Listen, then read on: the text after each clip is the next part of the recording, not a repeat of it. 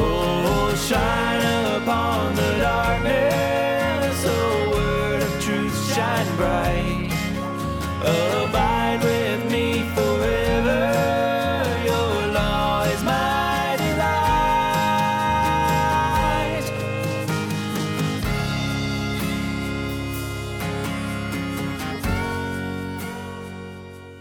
Hey everyone, and welcome to Theonomony, where we seek to help the good man leave an inheritance to his children's children.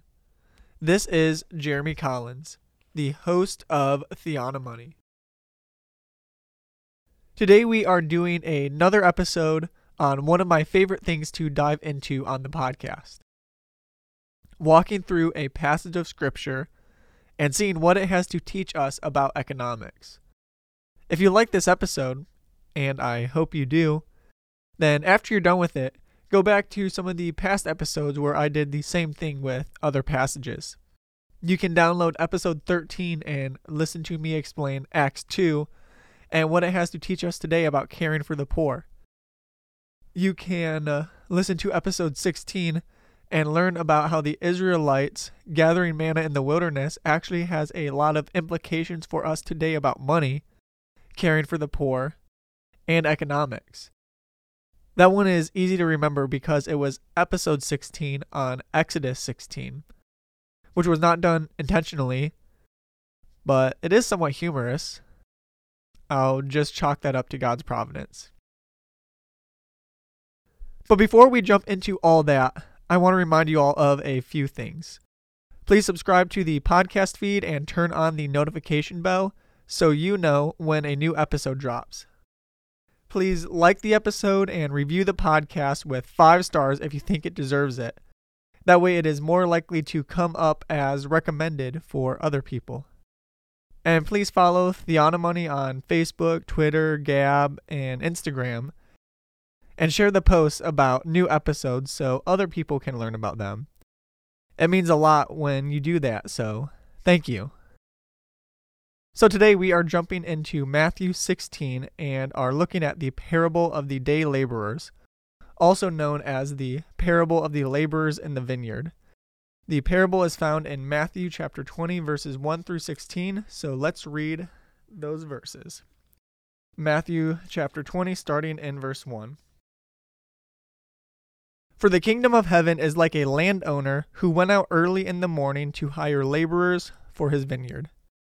Now when he had agreed with the laborers for a denarius for the day, he sent them into his vineyard.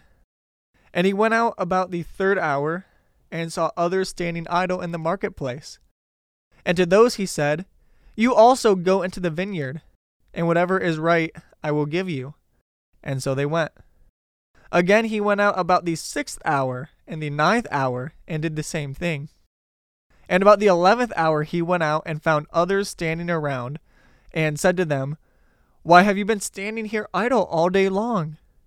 They said to him, Because no one hired us. He said to them, You go into the vineyard too. Now when evening came, the owner of the vineyard said to his foreman, Call the laborers and pay them their wages, beginning with the last group to the first. And when those hired about the 11th hour came, each one received a denarius. And when those hired first came, they supposed that they would receive more, but each of them also received a denarius. Now when they received it, they were grumbling at the landowner, saying, These last men have worked only 1 hour, and you have made them equal to us who have borne the burden of the day and the scorching heat. But he answered and said to one of them, Friend, I am doing you no wrong. Did you not agree with me for a denarius? Take what is yours and go. But I wish to give to this last man the same as to you. Is it not lawful for me to do what I wish with what is my own? Or is your eye envious because I am generous? So the last shall be first, and the first last. If we are going to understand the implications that this passage has on economics, we have to first understand what its main point is and how the original readers would have understood it. actually reverse that order. We shouldn't be confident that we have the main point of a passage unless we first understand how the original audience, the original readers, would have understood it. Sometimes that may be about exactly the same as we understand it today. Sometimes not. How much of one or the other depends a lot on how much time you have spent studying the original context of various sections of Scripture and how much interpreting the passage in its original context comes naturally to you from experience. So, as I explain the passage, I will be trying to explain it as much as possible how the original audience would have understood the passage. And I hope I do that with any passage I explain in any episode of the podcast. So what does this parable mean? Jesus gives a parable of a man who owns a vineyard and at the time of harvest goes out to the square and hires day laborers, those who are hired on a day-by-day basis, rather than business owners themselves or permanent employees of someone. I guess you could think of them like contractors who specialize in short-term, typically manual labor jobs, if you wanted to think about some kind of correlation to today. The owner went out to hire people to harvest his crop. He struck a contract with some men, and they agreed to spend the entire day working for the man for what was a typical day's labor. So he was paying them more or less exactly what they'd expect to make. No more, no less. Then he goes out several more times throughout the day to hire more laborers for the day to work in his field as well. He appears to not have made a legally binding contract with these men, simply just telling them to go work the rest of the day and he will pay them what is right. Then at the end of the day, the owner pays them all the entire day's pay. And he pays them in reverse order of when he hired them. He was right to pay them that evening, since to wait to pay them until the next day would have violated Leviticus 19:13. Those who worked the entire day thought they would get a bonus because he paid the other people what he agreed to pay them. They saw him going one by one through the other people, giving them all a full day's work when they worked giving them all a full day's pay when they didn't give a full day's work, and they did give a full day's work, so they thought they were going to get paid more. When they were upset and asked why they didn't get paid more, the owner told them that he has the right to do what he wants with his money, and he paid them what he agreed to pay them in their contract. Jesus caps off the passage by saying that the last shall be first and the first last, which forms an inclusio with the last verse of chapter 19, which reads, "But many who are first will be last, and the last first." Since Jesus bookends this parable with that statement, and since the first verse of this parable starts with the word "for," that statement in those two verses is important to understand what Jesus is saying here. On this passage, John Calvin writes, "But Christ does not argue here either about the equality of the heavenly glory or about the future condition of the godly. He only declares that those who were first in point of time have no right to boast or to insult others, because the Lord, whenever he pleases, may call those whom he appeared for a time to disregard, and may make them equal or even superior to the first."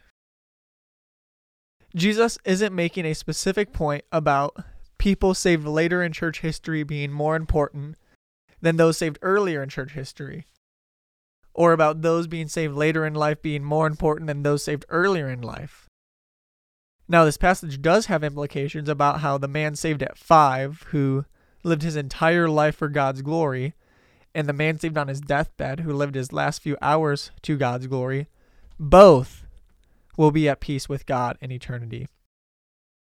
We don't teach that the first lived a really good life and goes to the top tier of heaven, whereas the latter lived a mostly bad life, so he goes to a lower tier of heaven.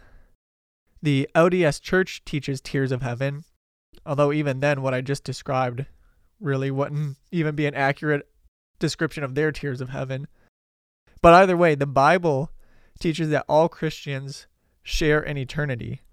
And while there are more blessings on faithfully doing the work God gave you on earth, that doesn't mean there are different tiers of heaven. Our idea here is what comes from 1 Corinthians 3, where Paul talks about the works being burned up and the wood and hay and stubble being destroyed by the fire. Although even if everything's destroyed by the fire, that person still has their soul. They're still saved. They still spend eternity with God. But that the gold and the silver and the precious stones survive the testing by fire, and they pass through. So this parable should humble us. Those whom God calls from a young age and who work hard for the work of the gospel all their lives should not think themselves better or more important than those saved late in life. If my voice hadn't already given it away, I'm a pretty young man, so this parable should be used for me to make sure that I don't develop any sense of pride over believers old in age but young in the faith. In short, this parable teaches us that God goes out and calls us by his unconditional election whenever he chooses to call us by his good pleasure. Not whenever we were smart enough or good enough to listen to his call. God calls some of us sooner and some of us later, and who are we to answer back to God? Should the clay ask the potter why he was made like this?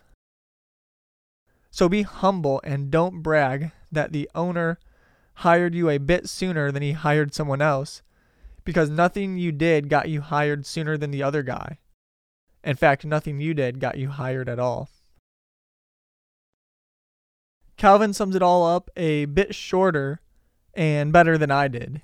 He writes, Christ only meant to say that everyone who has been called before others ought to run with so much the greater alacrity, and next, to exhort all men to be modest, not to give themselves the preference above others, but willingly to share with them a common prize. So the main point of Jesus' parable here was not a lesson on economics and fair wages, but all of the parables in which Jesus used real-world examples are truthful in what they communicate.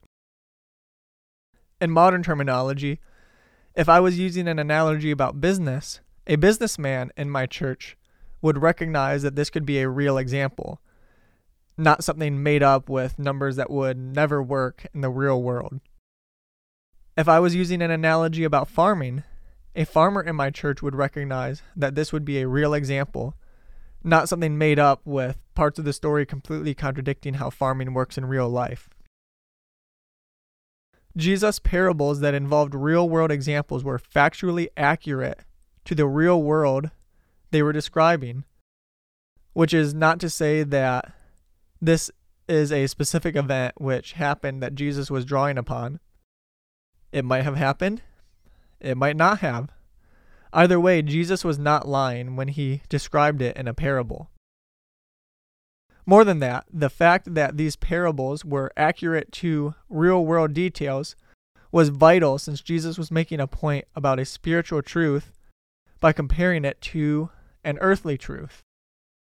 Also, parables such as this one have to, at least to some degree, reflect the economics that Jesus recognizes as valid. Otherwise, we would expect part of the parable to be condemning the owner of the vineyard for being evil. But this parable does not do that. In fact, the owner of the vineyard represents God in the parable, so we should expect that everything he does in the parable is good. Otherwise, why would Jesus use him as the God figure in the parable? So with that in mind, let's see what economic implications this passage might have for us. First, let's talk about income and risk. This aspect of this parable is something I had never thought of before, and in fact, had not planned to talk about leading into this episode.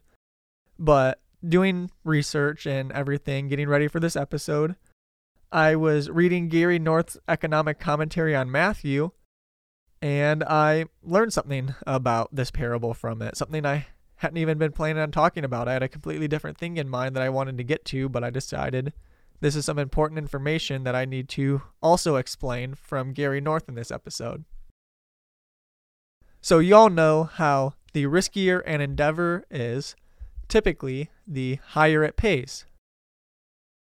Often that is related to the cost of money. You have to pay more to get someone to do something risky, whether that be paying their wages for a job where injuries can be more numerous, or paying a higher interest rate on a loan when your credit score is bad. Risk involves changes in cost or payment. In fact, just a few days before recording this episode, I was talking to a coworker about my Vanguard mutual fund and how the interest I made from it helped me pay for the down payment on my house. She said she had one, but it didn't pay her much. But she also mentioned that she had set hers up in safer investments because she doesn't like the stress of the riskier ones. And part of that is because she's older and closer to needing that money for retirement. I mentioned how her mutual fund was probably mostly invested in the bond market, where mine was mostly, I think actually even entirely, invested in the stock market. So I received higher interest payments on the money I invested in my mutual fund than she did because I told them to put it into riskier investments. I had a higher chance for more money, but also a higher chance to lose money. And that gets back to how bonds from secure institutions have a much lower interest rate than stocks because those institutions are nearly guaranteed to pay you back your money with interest, where no one knows about the future of a stock. We can just guess on the market in general based on past data, and we can guess on a single company's stock in particular based on past performance, speculation into the future, and if we think that stock is undervalued, overvalued, or valued right at its true worth. So how does all this relate to this parable? The men hired at the beginning of the day had a legal contract that they would work so many hours and be paid so much money. They could have waited longer and seen if a better option came available that day, as indeed one did for the later workers hired by the same owner. But they didn't. They took the potentially lower salary job in exchange for the guarantee of having work and thus having income that day. The men hired at the various intervals throughout the day had no contract with no guaranteed pay. The owner merely told them that he would pay them what was right, and they trusted him enough, or were desperate for work enough, that they agreed. They didn't know what they would be paid until the end of the day. They could have been ripped off.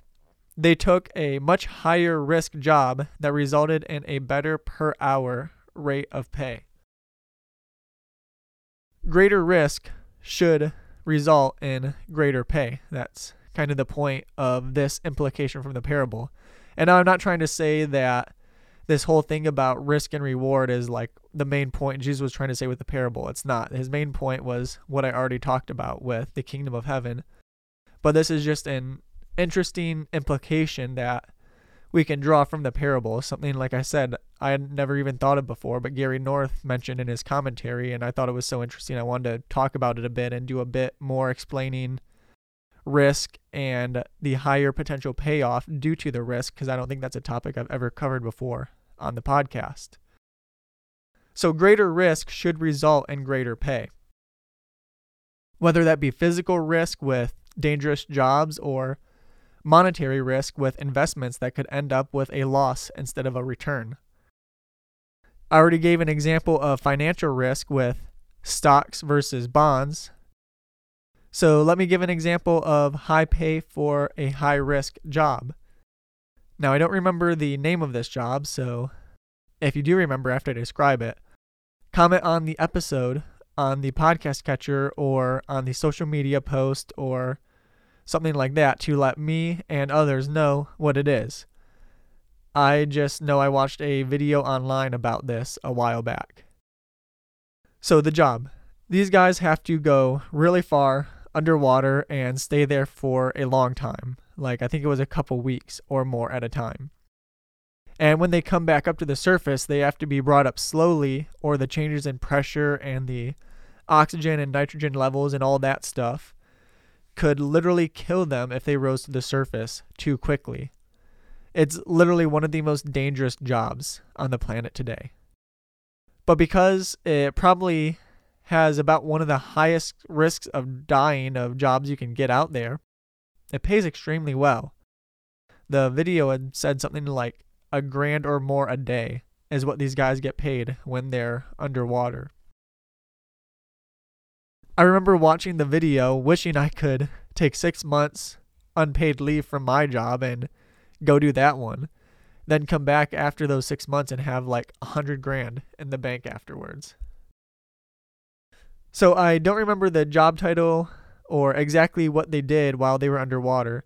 I just thought about that video I watched on this a while back while I was planning this part of this episode. So let me know if you know what I'm talking about. Comment the name or the job title or whatever it is on the social media post for this episode, since comments are one of the best things for the algorithm.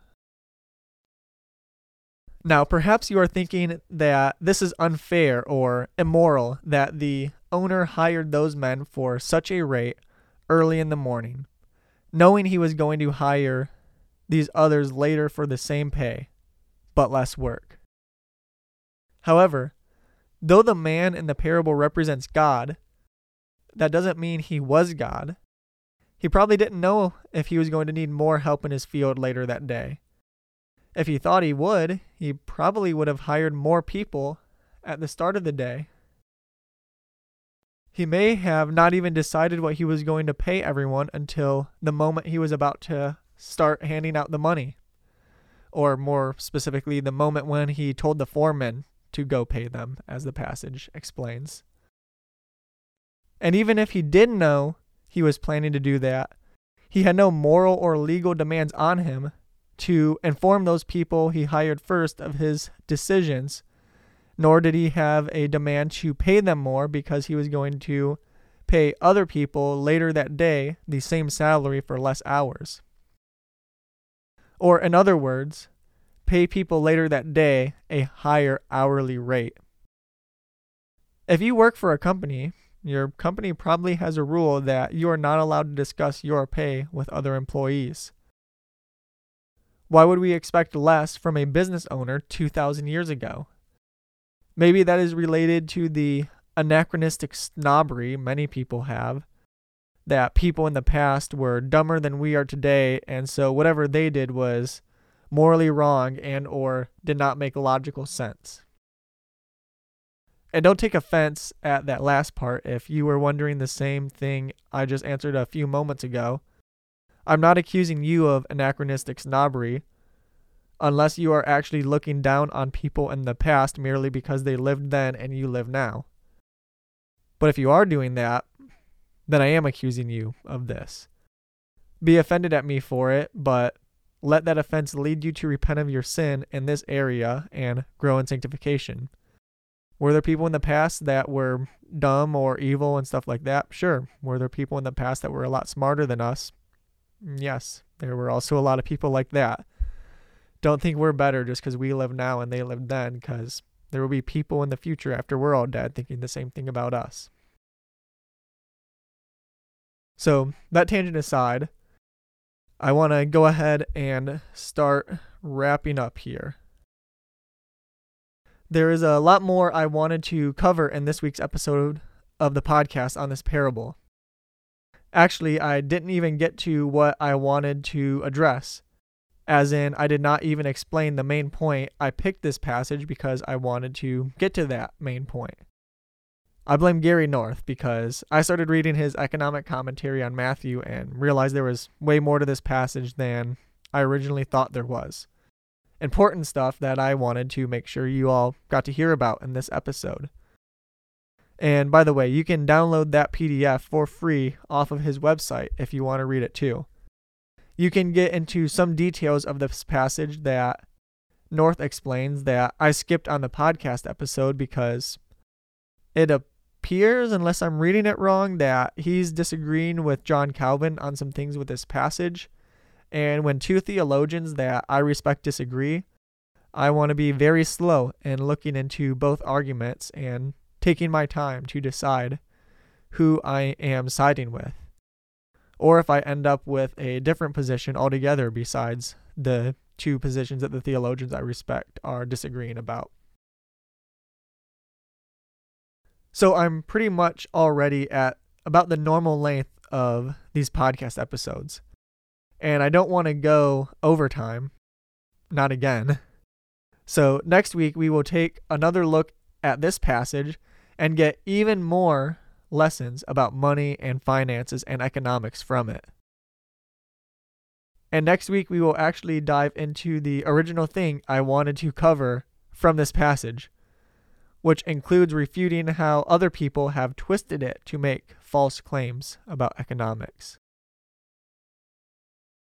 In a way, though, it's actually almost annoying that I'm breaking this up into 2 episodes, because now the episode with Econ Daily has to get pushed back another week.